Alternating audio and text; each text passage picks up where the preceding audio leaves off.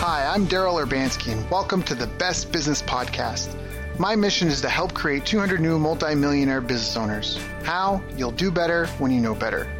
In my interviews, you'll hear from self-made millionaires, seven-figure business owners, authors, and world-class experts sharing how they did it so you can too without experiencing the same obstacles they did. Now, if you like this interview, please share it with a friend you think will benefit. They'll appreciate it, and I will as well.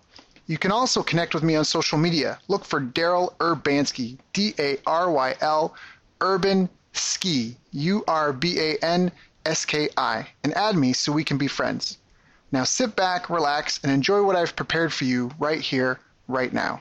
Hello, everyone. Thank you for joining us. My name is Daryl Urbanski, your host as always, and today we are joined by a guy I wish I were better friends with, John Margalit. John's the CEO of Togally.com, T-O-G-A-L-L-Y.com, and Towelmate, which are his recent endeavors. One thing you should know about John, though, is he is a serial entrepreneur and has launched numerous startups ranging from a financial services business, which went from $0 to $1 million a month, all the way across the board to consumer packaged goods. He has over 12 years' experience in startup business development, everything needed from marketing to fundraising, and has an awesome track record. And one of the things that's impressed me the most is hearing about how he puts teams together, how he gets financing, and his philosophy on building businesses in general. We've chatted a few times, and I always find talking with him insightful and interesting, and so I asked him on the show for you, our listeners, because I know I've learned a lot from him, and I've enjoyed our conversations, and I know you will as well. So, John, thank you so much for joining us today. How are you doing, my friend? Thanks for having me, Daryl. I was really excited to do the interview with you. I'm doing great, and I'm excited to provide a lot of valuable insight for the listeners.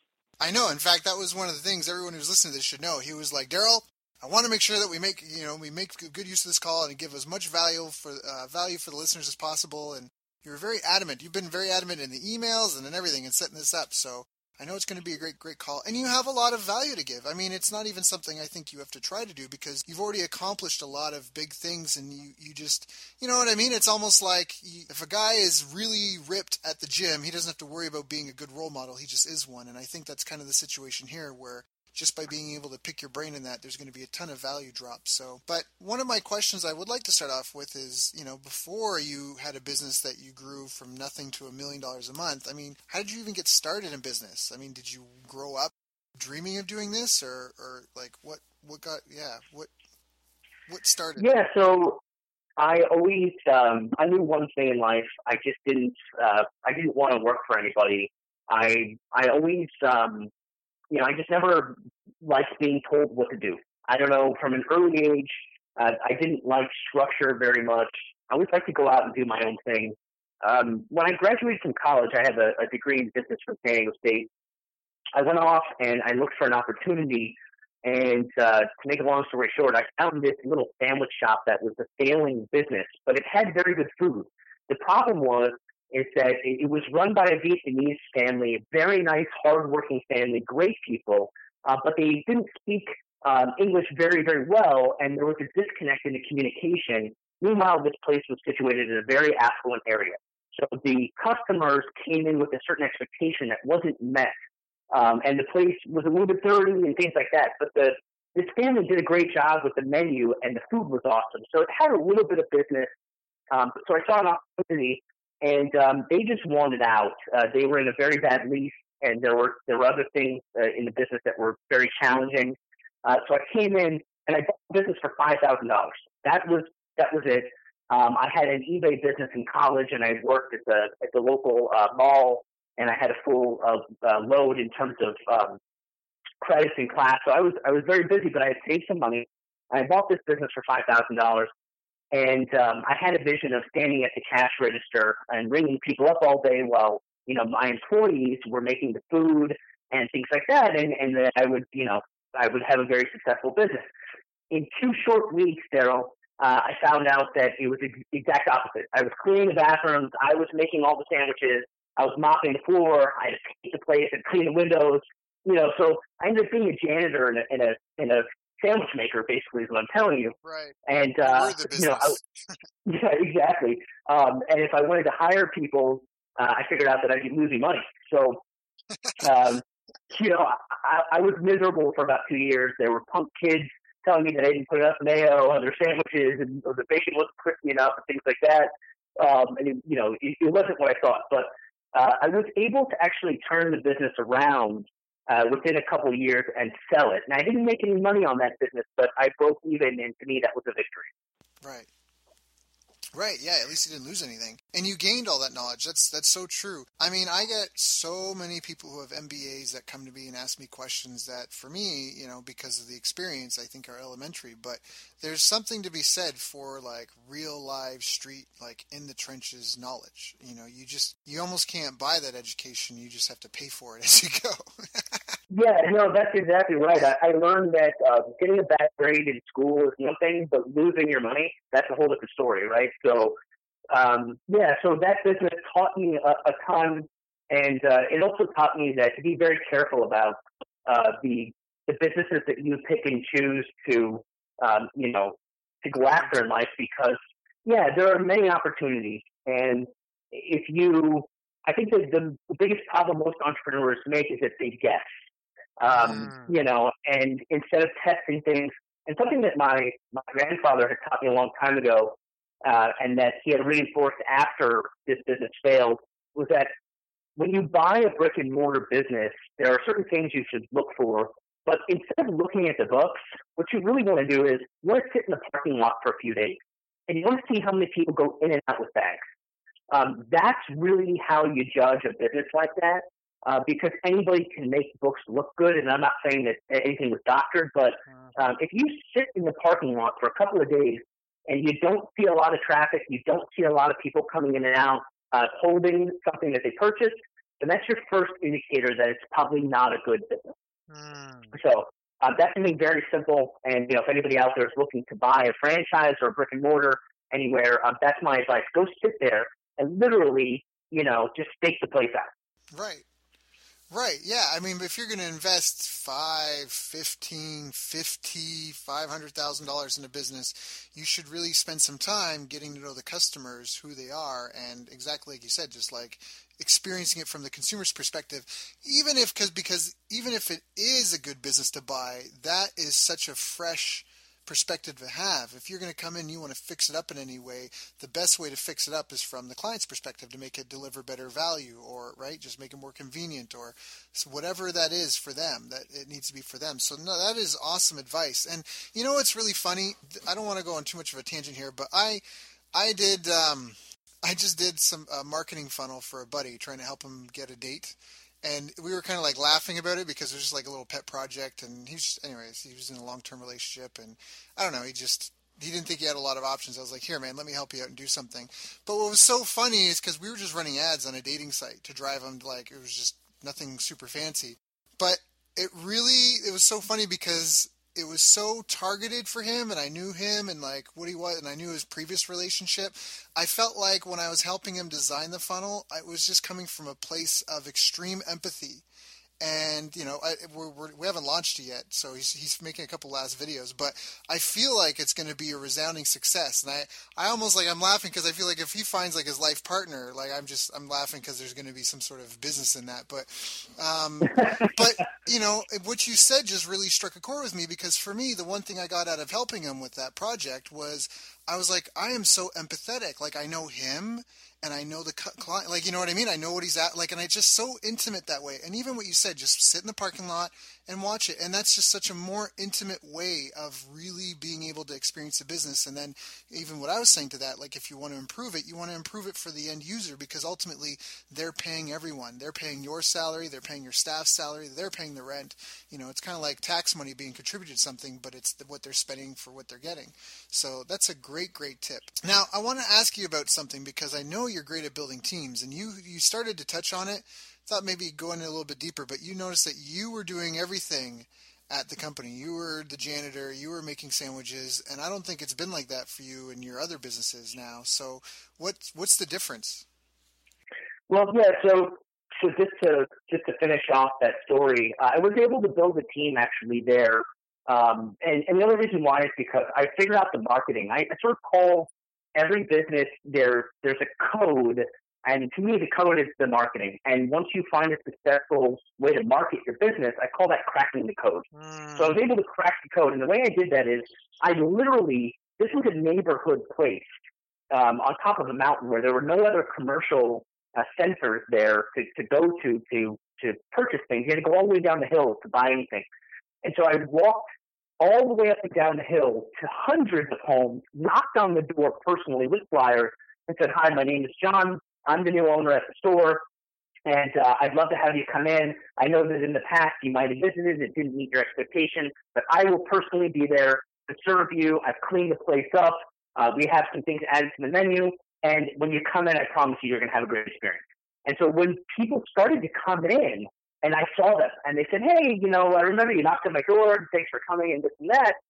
And we built that business up. And when the cash flow started to increase, I then was able to hire more people to help.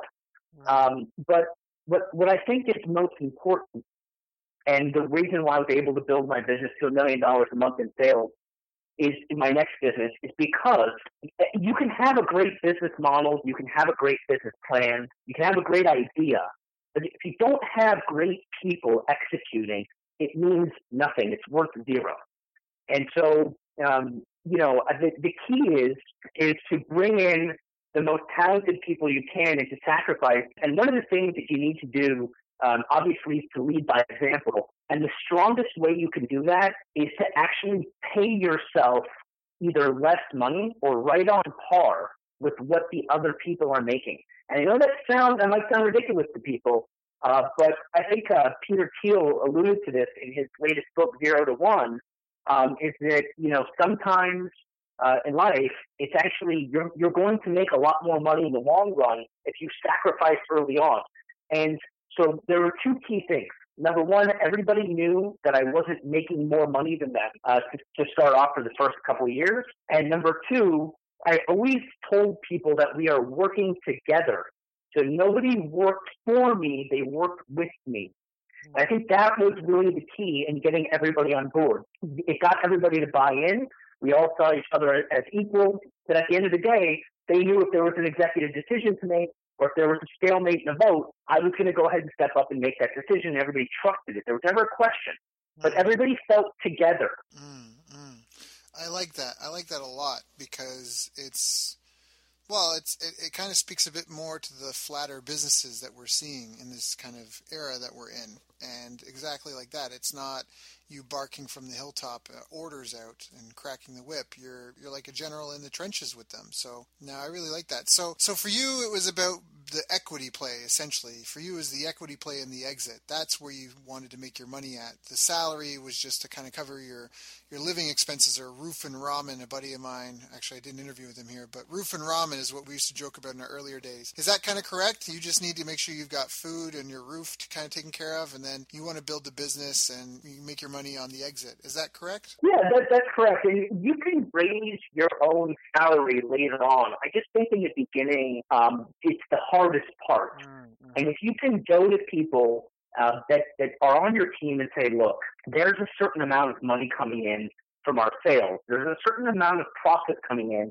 And what I'm going to do is I'm not going to take the profit and put it in my pocket. I'm going to take the profit. I'm going to invest it back in the business. And when I say invest back in the business, I mean invest in you. Because if you think about what a business really is, it's a bunch of people, right? So I said, instead of taking this and buying a fancy car or take some sort of exotic trip, I'm going to take this money and I'm essentially going to invest it back into you. And that's when you start to see people really buying in, and you start to see camaraderie on a whole other level, because you can talk all you want about team, and you can have all the workshops and the team exercises and trust building you want. But when you take that money and you put it right back into your people, it will pay back 100-fold. I promise. I love that. Yeah, I think you're right. I mean, essentially, that's it. Especially, this has come up on a couple of different calls. Where is this? I try to keep this handy. what you're just saying there is so important because the definition of entrepreneur in the dictionary is a person who organizes and operates a business or businesses. And what it doesn't say is a person who answers the phone and makes the sandwiches and cleans the bathroom and right. And I got that from Brad Martineau, an interview we did with him, and I love it. Every time I hear him say that, I'm like, that is so brilliant. And that's essentially what you're saying. You're investing in the people you've organized to execute the tasks that make up the business. And so by investing in them, they feel valued and appreciated and recognized. People crave recognition more than money. And honestly, that's probably what they're getting more than anything out of when you reinvest it back in them. You're acknowledging them and their efforts. And that just leaves them feeling warm and fuzzy inside. And like they have a place they belong and that they're good at something. Absolutely. And it's funny. I recently had a debate with somebody of the definition of entrepreneur.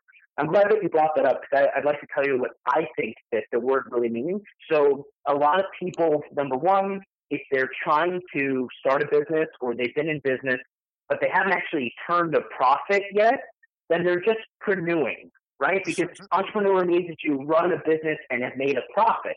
So that's one thing. But the other thing is that, I see a lot of multi-level marketing, MLM structures out there with skincare and other products. And somebody who's close to me is involved in one, and I see her posting on her Facebook page all the time, become an entrepreneur and run your own business and join the team. And I had a problem with it. And every time she would post something, it would eat at me more and more. And finally I called her and I said, look, entrepreneurs innovate things. You can be a business owner and a very hard-working person and run your own business. And I have ultimate respect for that. And so the analogy that I use is that if you buy a franchise, if you buy a Subway sandwich shop, you're a business owner. You're a hard worker. You're running your business for a profit. Fantastic. But you didn't innovate anything. They do all the marketing. They did the branding. They came up with the menu. So for me, I find a very it's a touchy thing for me because I feel that the true entrepreneur is somebody that innovates. Somebody that creates, somebody that disrupts what's going on, not somebody that jumps in, to the stream that's already going one way and just starts swimming with it. That's not, to me, the true entrepreneur is somebody who creates. Yeah, I agree. I mean, I agree definitely. I think that I've always felt there was a difference, and it's one of those things that you kind of define it yourself because you're in it and you don't see yourself as another person. But I've always had a different level of respect for the person who starts something from scratch versus someone who just sits in a pilot seat and takes over the helm. You know what I mean? Because there's just two different. I mean, and they're both the art of business, and so it's not necessarily that one's more. Well, I guess you could argue the startup is more important because without the startup, you wouldn't have the mature business. But you know what I mean? Like they're both important roles, but I definitely get what you're saying. I mean, the entrepreneur is the visionary who sees an improved solution to a problem and that, that solves a problem for a group of people. And that's why they go into business. I mean, ultimately, right? That's exactly it. That's exactly it.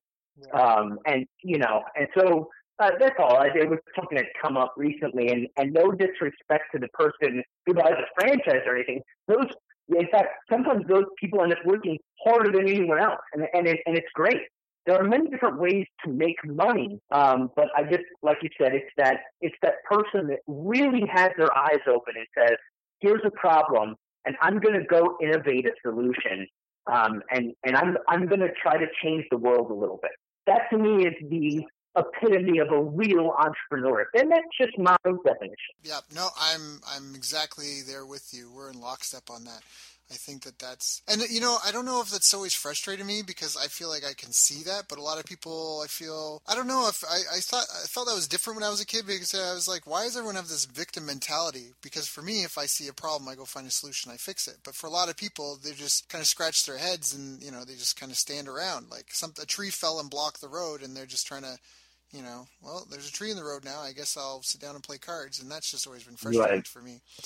So let's talk about some of the other things that you wanted to make sure that we mentioned. Is there anything else you would add to building these teams? Because that's such a critical component. I mean, there's no way you're going to do $1 million a month without a team behind you that can support that sort of activity. I mean, that's a full-blown enterprise at that point. That's not like a lifestyle business or a hobby business. Like $1 million a month, I mean, you've got, I mean, depending on... Well, we had 100, we had like 94 people under one roof.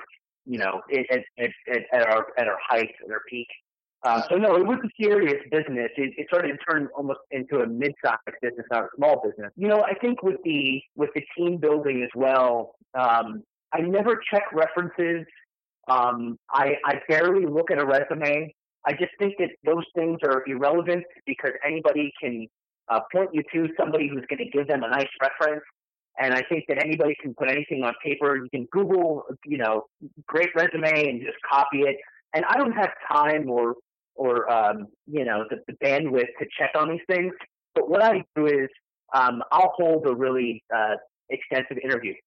And there are certain key things that I will ask people. And I'm going to share one of them with you because to me, it never failed. So what I did is I had certain questions. When I would hire salespeople, one of the questions was, what's your favorite color? And what I'm really looking for, the answer is green, right? Because I want people that are motivated by money. What I found, which was really interesting, Daryl, is that I would ask people who their role model was growing up and who they looked up to the most in life. And you get answers all the way from, the president to, whoever it may be. But there was one thing in common that I found. People that answered one of their parents, my mom or my dad, they always were successful and stayed with me for a long time. And so in the interview process, if you didn't answer mom or dad, I typically just discarded that person right after the interview. And I think it's because when their role models were their parents, it means that they were raised right. And the people that were raised right seem to have better values. I built a finance business and we were selling people home loans and insurance. And that's someone's most important financial decision in their whole life. That's their greatest asset is their home. And so when I built my team, I wanted people with very strong values and that, were good listeners and that could understand people's needs. And it never failed. If you answered mom or dad, you were a shoo-in to be successful. That is awesome. I love that. I was writing. I hope you don't mind if I was slightly distracted. I was writing this down. No, Can you repeat those two questions again? Who is your role model growing up, and who do you look up to in life? Were that the two questions? No, that was like one question, but the other one is, what's your favorite color? Right. And believe it or not, most of the strong salespeople, the majority, would say green. And that's the answer I was looking for. Now, that's just for a sales position, But the role model question was the main one. I would always say it to the end, and if the answer didn't come out the way I wanted, that resume just pretty much went in the trash. That's awesome. So salespeople have to like the color green, and anyone else, or even including the salespeople, they need to say their role model growing up or who they look up to in life is their parents. That's awesome. I think that you're hitting on a psychological thing that runs really deep. That is very, very interesting. I'm going to be chewing on that for a while. I like that a lot. I do. I like that a lot because it's a simple thing to execute, but the implications are profound. So, yeah, I like that. I like that a lot. So what about hiring people? Like, how do you justify hiring someone when you know it's going to cost the business money? Like you mentioned in the sandwich shop, how did you justify that? I mean, even when you have more marketing going and you had more customers coming in, you're still only making, blank dollars a month, but now you're going to hire people and they're going to share in the profit. So how do you justify that, or how do you calculate that? Sure. So a couple ways. And, I want to make something clear for everybody. There's only one thing that matters in every business, and that's sales. That's the only thing that matters. If you have money coming in, you can tweak everything else. You can tweak customer service. You can tweak your products. You can tweak your services. But if you have sales, then you have a business. So what I did was specifically in this sandwich shop, it was like a small market. There was a large space in the shop that was underutilized and was taking up space, but really wasn't generating any profit. And I had a neighbor, in fact, he still lives next door to me, that was running a dry cleaning business. And he came and visited me, and I told him about the struggles. And he was a pretty successful entrepreneur for years, had this dry cleaning shop in his family for many years. And he said, look, why don't we buy a dry cleaning spindle? When you pick up your clothes and they hit the button and it goes around until your number comes and they take your clothes off the rack on that big spindle. Right. Yep. He said, let's put a mini one in the back here and make this a pick-up drop-off for dry cleaning. So essentially, if you wanted to do your dry cleaning, you had to drive all the way down the hill, like I mentioned. And so he said, imagine people coming in the store. They would get their deli meats, their sandwiches. We had fresh produce. We had a huge wine selection there. And then they could pick up and drop off their dry cleaning so they wouldn't have to go all the way down the hill. So he said, let's put a spindle in here. Every morning, I'll come and drop off the day before dry cleaning, and then I'll pick up whatever you have from the evening before. And all you have to do is tag it and put it in a bag, and that's it. I'll do the rest, and we'll split the profit. So I said to myself, wow. So the strategy was add more revenue streams and profit centers to the business, crack the code on the marketing, and get the sales up. So every time a customer comes in the store, you want them to spend money on as many places as you can. You need as many upsells as you can, similar to an online sales funnel, right? Mm-hmm. Same thing. And so customers got conditioned to come in, buy meat by the pound, pick up their wine, drop off their dry cleaning. And then, of course, you get them to buy their candy and chips and whatever other upsells you have at the register, just like every other place. And I started to realize that the average ticket every time somebody walked in the door was increasing by 10, 15, even 20%. And so that's how I got that business to be profitable. First, I knocked on doors and got the customers to come in. And then I said to myself, every time a customer comes in, how can I get them to spend more money in my store? And thank God my neighbor was very helpful, and it was really his idea, but it worked like a charm. In fact, this is 8-9 years ago, and I went to the place a couple weeks ago, and it's the same person that bought it from me. The business is thriving, and he still has the dry cleaning, and apparently he said it's the most profitable part of this business. That's awesome. You're right, and I want to take a second here for the listeners, and I hope they're taking notes. God, I hope they're taking notes. But you hit on something that's really, really important. I mean, first of all, when we talk about fundamentals in business, there are only 3 fundamental ways to grow a business, and that is to get customers, or more of those customers, to get them to buy from you more often, and to get them to buy more from you when they buy. That is it. You can get them to buy from you. You can get them to come back again and again and again, aka become a regular or a multi-buyer or a repeat buyer, and you can get them to spend more money when they're with you. And you just walked us through how you did each of those things. And that's a really powerful lesson that I hope the listeners take heed to. And please, if you need to, listen to this interview again. Listen to a lot of these interviews again. There are some real gems here. And think about how can you apply this to your business. I love how you talk about cracking the code, because that's forever been a debate. And I'm a marketer, and I'm a little bit biased, but a lot of people feel that, marketing, being the marketer of the company, is the equivalent of being a franchise player in sports, because exactly that. Because until you've got consistent and steady sales, you don't need full-time staff. There's no need for whatever equipment you need to fulfill on the order, because there's no orders there.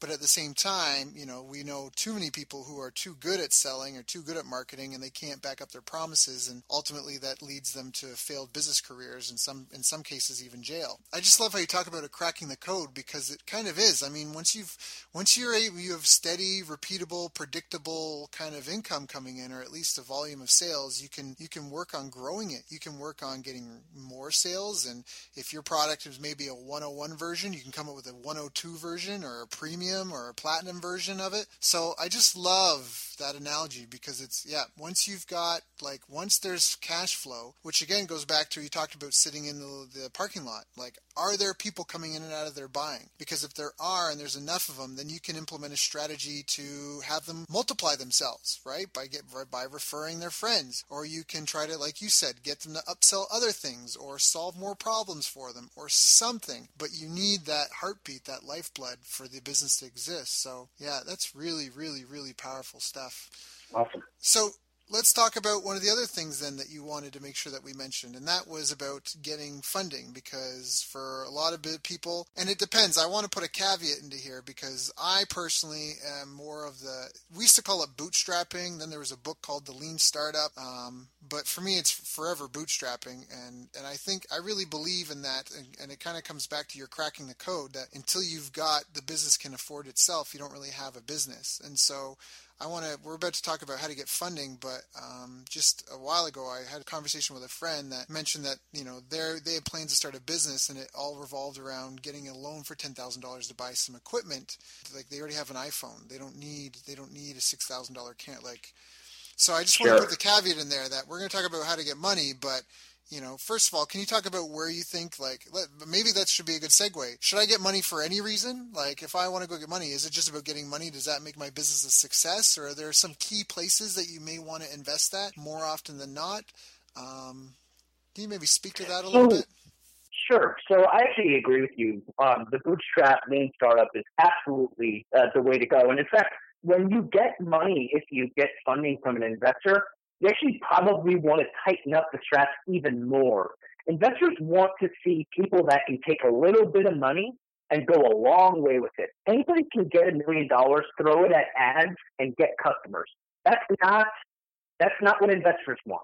They want you to take their money, penny pinch, and stretch it as far as you can and get traction. There's no thing. Traction speaks louder than words. And so what I love about what you had said before you segued into this is that the whole idea of bootstrapping is to get that initial traction.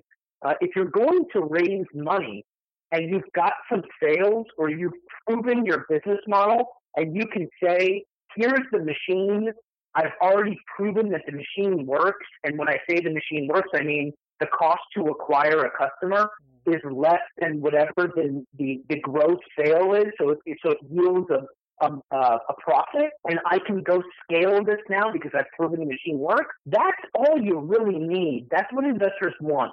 When you look at, I'm going to put my investor hat on for a second because I too am an investor, and when I look at a deal, I want to see something that the entrepreneur has de-risked, right? De-risked. That's the main point here because if I'm going to put my money in, I want to know what all the risk factors are, and I want to know that the entrepreneur has figured them out or has very good answers, and that my risk is going to be limited. And if I already know they have a well-oiled machine that has proven to yield some sort of profit margin at the very smallest level or scale, then I'm more confident that they can grow it. Right.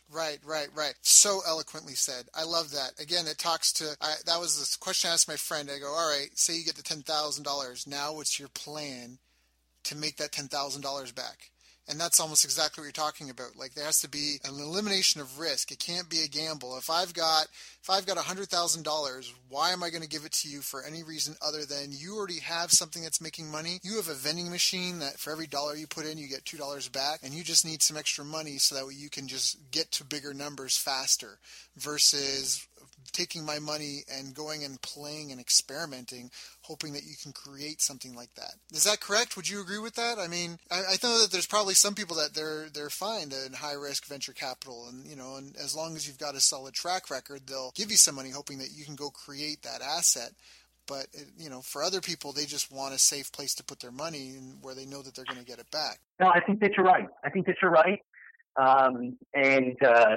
There are different types of investors and investment vehicles for lower and higher risk.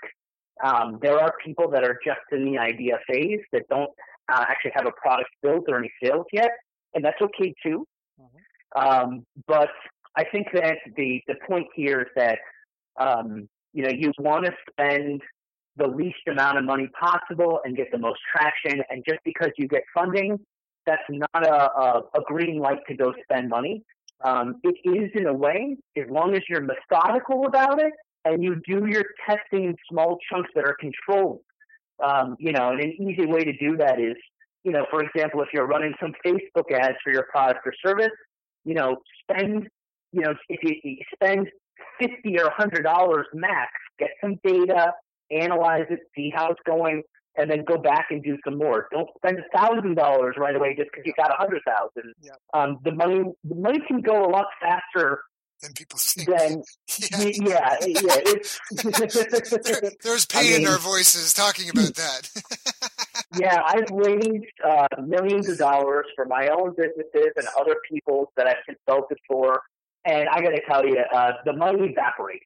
Yeah, so And when you take other people's money, you have a fiduciary responsibility to report back to them on a quarterly basis, usually at minimum, and show them where every penny is going. And if you can't responsibly do that, then you probably shouldn't be getting the money in the first place. That's right. Nope, I agree. So well said. Again, guys, please take notes and turn this into some sort of action. Don't just know it, live it, breathe it, and implement it in whatever it is that you're doing. So, John, let's talk about this. So I've got a business. I've got some sales. I've got steady recurring sales. I know if I could just hire and train up sales reps, or maybe I just need to train up more staff to help so I can take on more volume because I've got so many sales, I'm turning people away. Whatever it is, I feel like I've got something, and if I just had an injection of cash, I could eliminate a roadblock to growing a bigger business. Like, how do I fundraise? Where do I find people with money? How do you ask someone for money? Like, how does that conversation go about? And, what would be your suggestions on this? Sure. And that's actually, what's funny is that I ran a workshop on how to pitch investors, but I figured out very quickly that most people wanted to know, how do I find investors? So they were thinking, we can get the pitch down, but then if we don't have anybody to pitch, then what's the use? So that's a very good question. So first I'm going to answer, how do you find the investors? And then I'm going to answer, the second part is, how do you pitch them, and what do you say to them? How do you ask for money? So the first part of the question, believe it or not, I just closed over $100,000. I'm raising money right now for my business, Margalit, as you mentioned before. It's an online marketplace for people to locate and hire photographers. And we're in a Series A round of over $1 million. And I raised over $100,000 from cold emailing somebody on LinkedIn.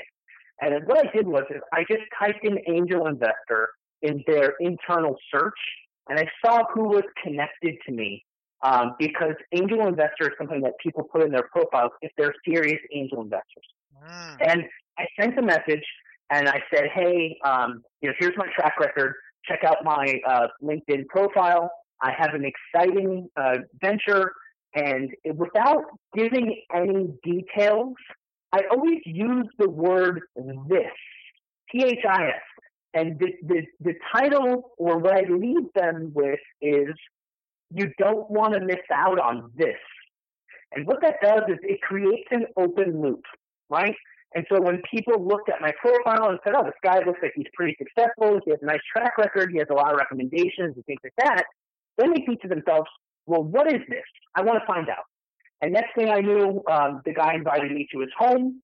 We had a very nice meeting. And, like I said, there's over $100,000 in the bank already from this person because they were excited about the opportunity. So LinkedIn is a great, great place to start. And the next thing I do is I go to as many networking events as I can. You never know who you're going to meet. I bring a bunch of cards, and I really work the room. I try to talk to as many people as possible. And my business partner laughs because if I spend more than a couple minutes with somebody, I'll ask them, hey, are you an investor? Did you bring your checkbook today? And if they say no, I literally say, all right, great. It was really nice to meet you, and I move on. And you always laugh, but I literally do that because I'm on a mission. And if that person can't help me, I'm nice and respectful about it, but I quickly move on because there's a short period of time where you have to get to as many people as possible. That's number two. And number three, there are angel networks out there.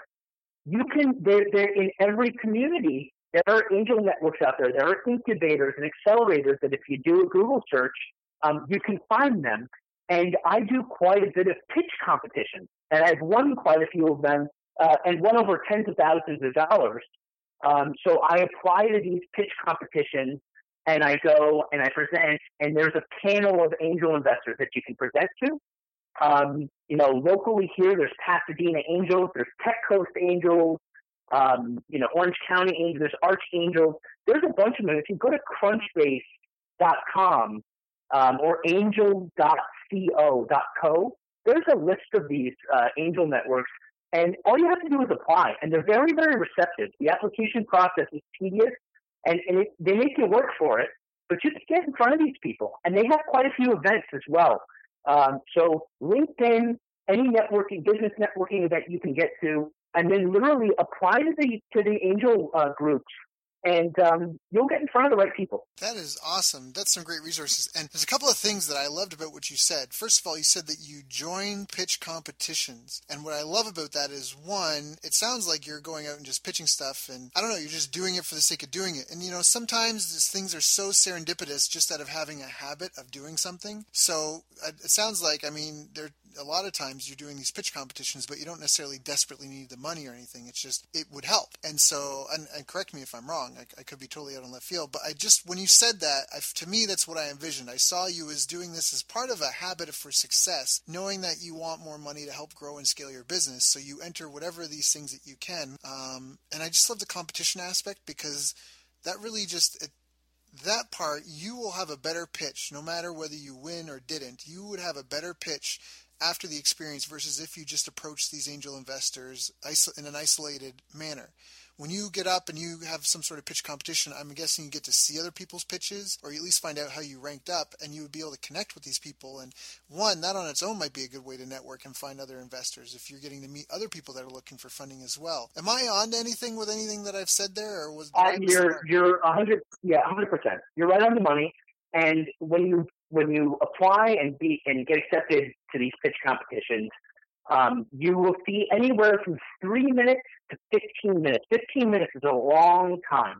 And so if most of them are 3 to 5 minutes, and you will see about 10 others pitching as well.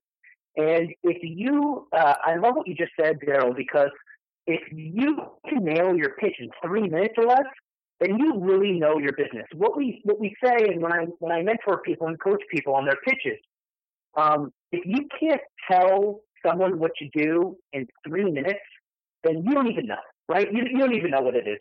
So when I see 7 to 8 minutes, I feel like it's like taking candy from a baby. I go in knowing I'm going to win because I finish in 3 minutes, and other people, at 7 or 8 minutes, they're struggling to cram everything in.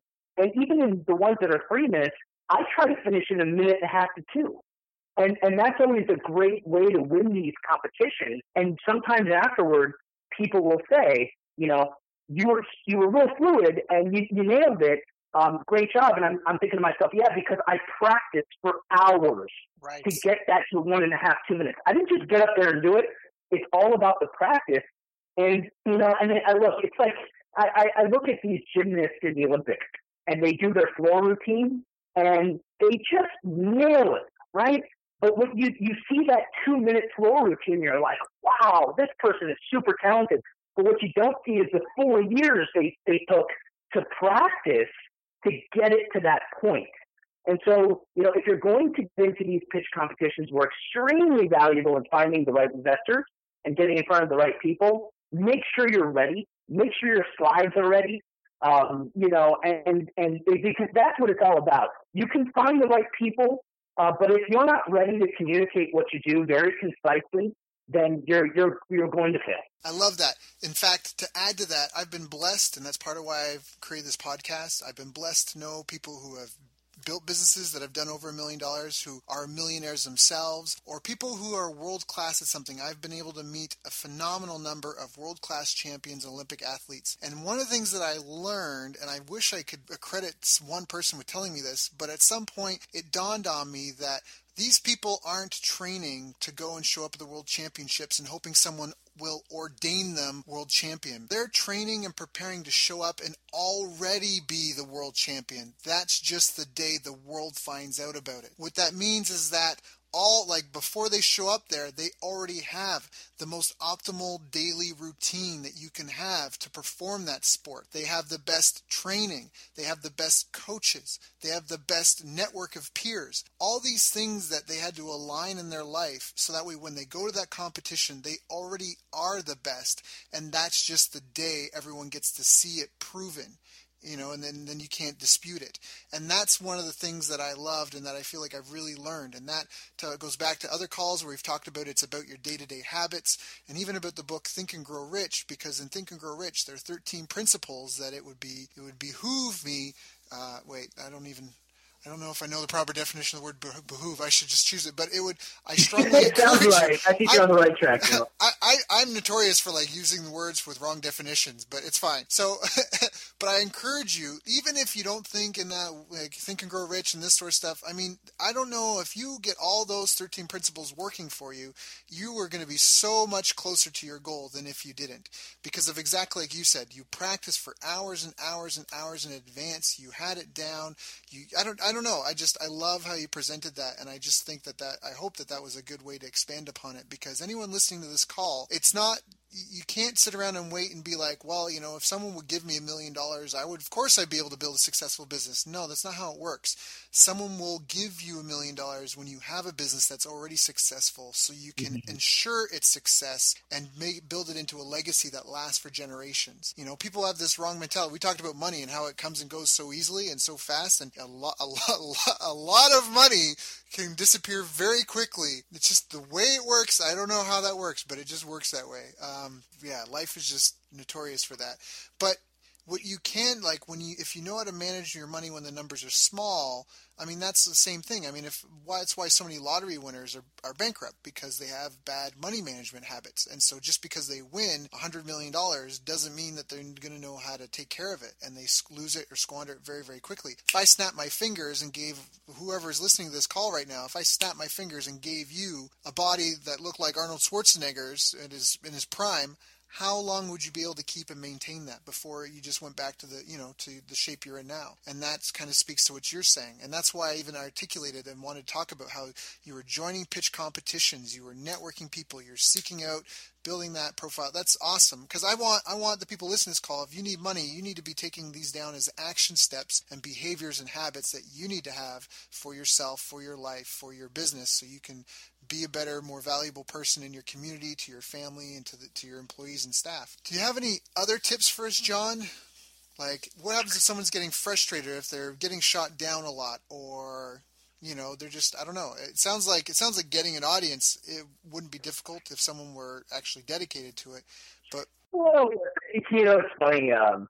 Even I'm so confident in what I do. I'll argue with people that there's nobody better at it than me. Maybe some people are as good, but in my mind, I think that I'm the best. And I think that you sort of have to have that mentality. But with me, many successes that I've had raising money, I hear no all the time. And one of the things that I do, and I encourage everyone to do this, usually the no will come in an email.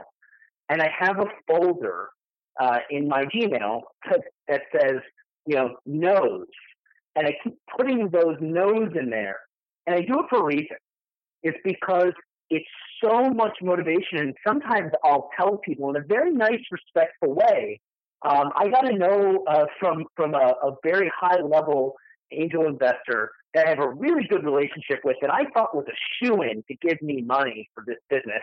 And he said no, and very politely in his email. And for whatever reasons he had outlined, and I emailed him back and I said, hey, thanks so much for the opportunity and the time to share this with you and the consideration. I want to let you know something. I am so excited about the chance when I'm going to have to email you back or call you and let you know how wildly successful this was and how much you missed out. And I'm putting your email that you just sent me in a folder of other people that said no, so I can take this basically and shove it down your throat when it is. And he actually emailed me back and said that he felt that only the people that had that sort of moxie and got motivated by no's are the only people that can actually succeed. So I take all the no's, I save them, and I cherish them. I keep them real close, and I look at them all the time, and it just pumps me up so much because I cannot wait for the day that I'm going to get to reply to all of them, probably in one big email, and say, hey guys, guess what? You totally missed out. That's another thing, motivation. Everyone, lots of people want to pretend that we're all motivated by only positive things. But I've done so much in my life just because people said I couldn't, or in spite of others, because I didn't want to be limited or put in a box or have them be right about who they thought I was. So I love it, man. Whatever you need to fuel your fire, it takes a lot of fuel to be successful in business and get this stuff off the ground, to hone and develop the skills. I don't want to make it sound like I've arrived. I mean, I'm just an entrepreneur like everyone else listening to this. I've had successes and failures, and I'm on to my next one, and after that I'll be on the next one, and it might work or might not work, and it's just the game we play. That's what we're in this for. But it's a lot of fuel, and it's just like trying to get a rocket ship to escape Earth's velocity. You can't cheat the energy that it takes. You need that much fuel, and so wherever you have to pull from it. I love that, man. There was another thing you wanted to talk about. You were talking about how to kind of get into retail, how to get into big box stores, how do you get in Walmart, how do you get in Best Buy, how do you approach and how do you pitch those people, how do you get that access, what are they looking for? Can you share with us a little bit about your experience and what you've learned about that? Yeah, so I've sold my products to many major big box retailers throughout the years, and I think that there's one key thing. It's sort of like the investor pitch. You have to understand who your audience is. And with investors and buyers, you're going to be doing the same thing. They're very busy. They only have so much bandwidth to look at. Investors will be looking at deal flow, different deals, and buyers will be looking at different products. And there are zillions of people just like you that are vying for their attention. And whether you want them to write you a check for your business or whether you want them to start carrying your product, it's really the same situation. So again, what I recommend doing, and I have a course on this that will be coming out soon, and we'll put a link on your website, Daryl. I'll offer some of it just for free, or maybe even all of it for free to your listeners. But the key is a very concise pitch deck. And whether you're pitching your product, which I call a product deck, or you're pitching your business, it's the same thing. And I write an email to these people, to the buyer, saying, this is your next big product. And again, I use the word this.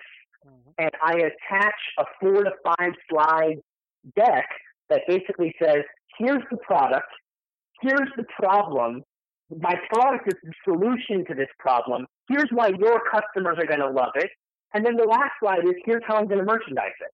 Because if you're selling to big box retail, the key isn't selling to them, it's getting your product to sell through. I've had many products that have been on the shelves of some pretty big, major retailers that customers never picked up and bought. So people think that getting in the store is the challenge. It's not. A lot of buyers will give you a text. The real challenge is getting the customers to buy your products, because think about walking into a Bed Bath & Beyond. Think about how much noise there is in that store, how many different products, boxes, and different things are vying for your attention. And so, if you don't have packaging dialed in and you don't merchandise the displays properly, you're never going to sell through. So those are some things, but I make my emails to the buyers or the investors about 1 to 2 sentences max. I lead them with the word this, or I'll lead with the word this, so that they want to know what is this, and they want to open up the attachment. And then the attachment is something that's very concise, that in probably 1.5 to 2 minutes or less, they can get what it is and get excited about it. That's awesome. What were the slides again? Can you say, because you were very specific, you were like, the first one is this, the second one, what were the slides? Sure. So the first one is, this is my product, this is the name of it, and, just basically, this is what it is. And then the second slide is, here's the problem. So, for example, I have one that was wildly successful for a car seat cover I designed for one of my TowelMate products. And so the first slide says, here's the TowelMate car seat cover. The second slide says, here's the problem. You walk out of the gym, you're all sweaty, you want to sit on your seats in your car so you can drive away, but you don't want to get the sweat all over your seat. That's the problem. The next slide is, here's the solution. It's the TowelMate car seat cover. It hides behind your headrest, you unzip it, and then a towel unfolds over your seat. You can sit down and not worry about anything. And then when you get out of your car, you can roll it back up, put it in the hidden pouch, and you can throw it in the washing machine after a few times. That's the solution. And then the next slide is, here's how I'm going to merchandise it in your store. Here's what the box looks like. Here's a diagram I made so that customers understand what it is and how it works. There's always an education element to a new product. I've already thought this through. And then typically what I'll do is I'll go to the store and I'll take a picture, and then I'll go supplant or Photoshop a 3D rendering of my display inside their store. And I'll say, hey, look, I already know how it's going to look in the store. Here's a picture of your store, and here's what the display looks like. And bring it to life for them. Yeah, I literally bring it to life. That is awesome. So, all right, so we've got a product slide, a problem slide, a solution slide, and a monetization plan, essentially. Yeah, or more importantly, you can call it, I like that monetization plan. I think packaging, merchandising is, for buyers specifically, that's what they're looking for. How can I make sure that this product is going to sell through, and have you thought about it? Because the buyers will help you, but they don't want to figure it out. They want you to figure it out, and then they'll help you optimize it. Man, this call has so much value and so much content in it. I like that. I had a question, but I just had like a brain fart. It just escaped me. It's okay. It'll come back hopefully before the end. Is there a question I should have asked you that I haven't asked you, John? No, I feel like you're really in tune to this.